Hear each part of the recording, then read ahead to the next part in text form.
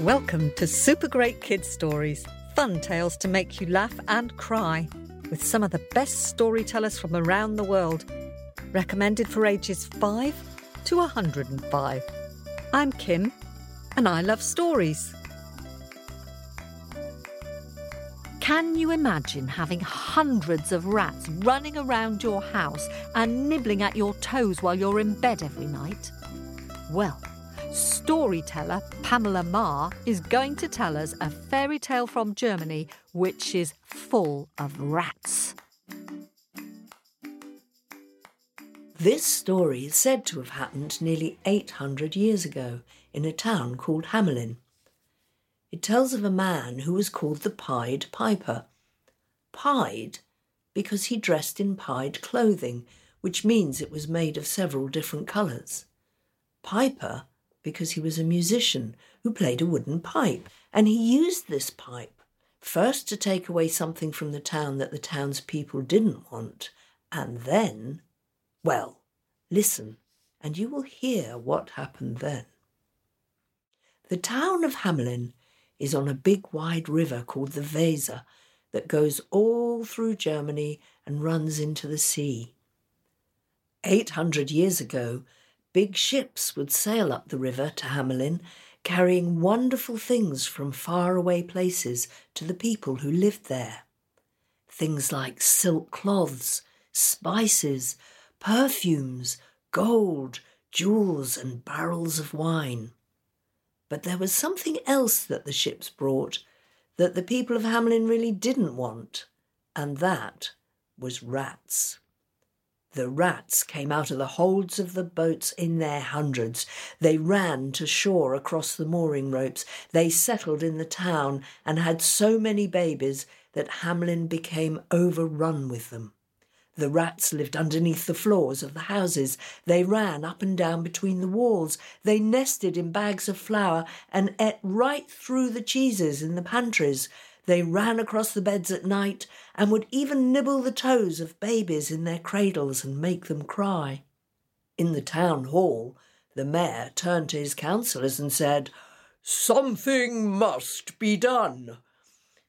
So the town council sent out messengers to the north, to the south, to the east and the west, announcing 50 gold pieces to anyone who can rid Hamelin of its rats. And rat catchers came. They came with dogs and cats and ferrets. They came with bait and traps and poisons. But however many they caught, more rats were born, and the town was still overrun with them. And I'm sorry to have to tell you that the councillors were so disappointed at their failure to deal with this problem that they raided the council treasury and spent many of those gold coins on barrels of wine in which to drown their sorrows. Then, one morning, into the council chamber came the strangest of fellows. His nose was long, his cheeks were round, his eyes were crinkled, his hair was wild. His jacket was half red and half green, but one sleeve was yellow and one was purple. One leg of his leggings was blue and the other was orange, and he strode into the council chamber with a broad and happy smile on his face. "I can rid your town of its rats," he cried.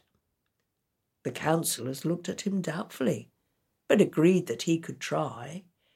"But I need some help from you," he said to them. "I need you to moor a small boat at the bottom of the steps that lead down to the water from the river wall in South Street, and in it there must be an oarsman to row for me as soon as I get in." "Oh, we can arrange that," said the mayor. "Then I will return when the clock strikes 1, said the piper, and off he went. When the great bell of the town hall struck 1, there was a Bang, bang, bang on the door, and then it swung open, and the mayor and the councillors saw the Pied Piper waiting for them on the street outside. The piper put his hand into his jacket and drew out a small wooden pipe.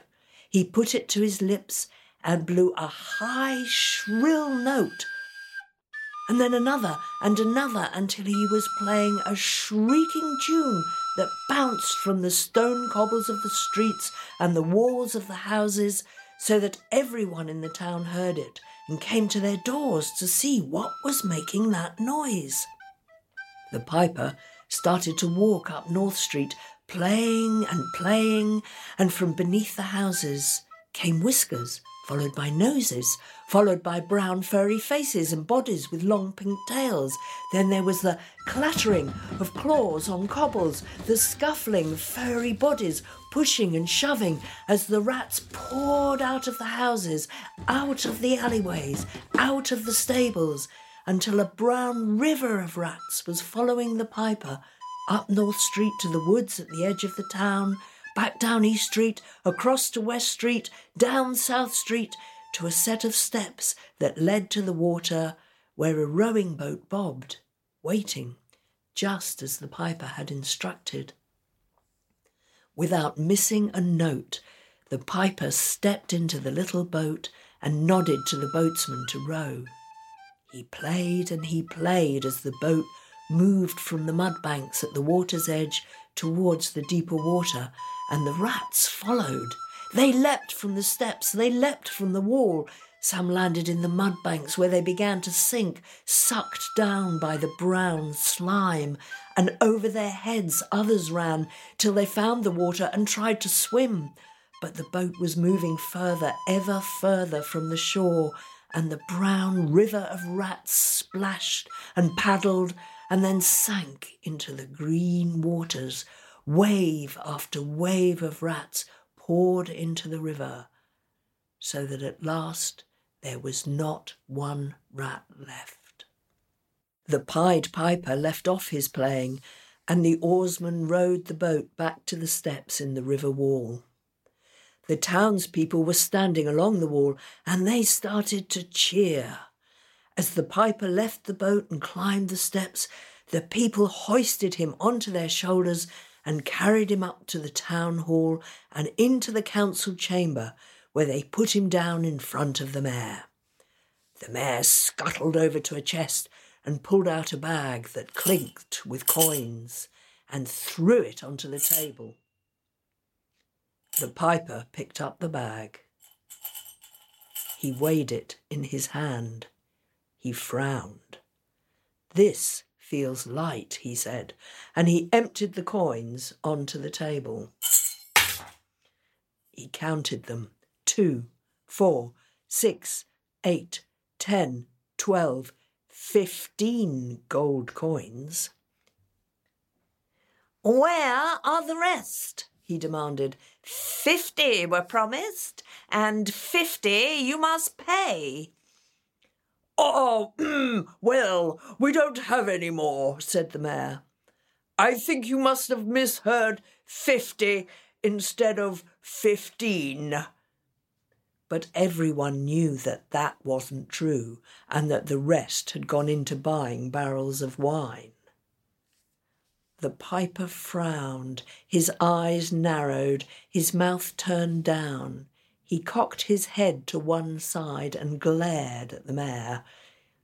"That's all there is," said the mayor. "And it seems to me that 15 gold coins is pretty good pay for doing no more than playing a tune." 50 were promised, and 50 must be paid," cried the piper. "And if you do not pay me what you owe, I will play a tune that will cost you far more dear." "Are you threatening me?" said the mayor. "How dare you? Begone, you scoundrel, begone, or else I'll have you thrown out." The piper said nothing. He turned on his heel and left. But outside the town hall, he stood on the street, opened his jacket, pulled out his pipe, and once more he began to play. Not a high shrieking tune this time, but a melodious and cheerful dance tune, so that all those still standing on the street began to clap along and found their feet moving and tapping on the ground. Then the piper began to walk down South Street towards the river, and as he did, from out of the houses, from out of the alleys, from out of the backyards came running not rats, but children. Their dancing feet tapped on the cobbles as they followed the piper down South Street, over to West Street, across to East Street, and then up North Street towards the woods that covered the great hill on the edge of the town. All the children followed the piper, dancing, hopping, skipping, and laughing with delight until they all vanished into the woods. The parents all went back to their work, happy to know that their children were enjoying themselves. And soon all was quiet on the streets again. But as the afternoon moved on, the parents waited for their children to return. They waited and waited, but there was no sign of them. They called for the mayor, they called for the councillors. They all walked up to the woods together. They stood and they listened. But there was no sound of music, no sound of children's voices. The parents called and they walked through the woods, crying to each other, "Where have our children gone? Where have our children gone?"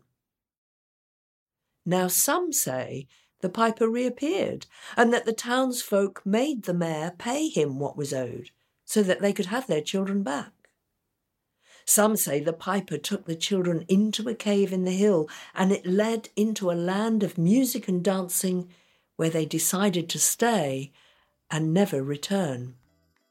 But now it is for you to finish this story and decide, what do you think the ending should be?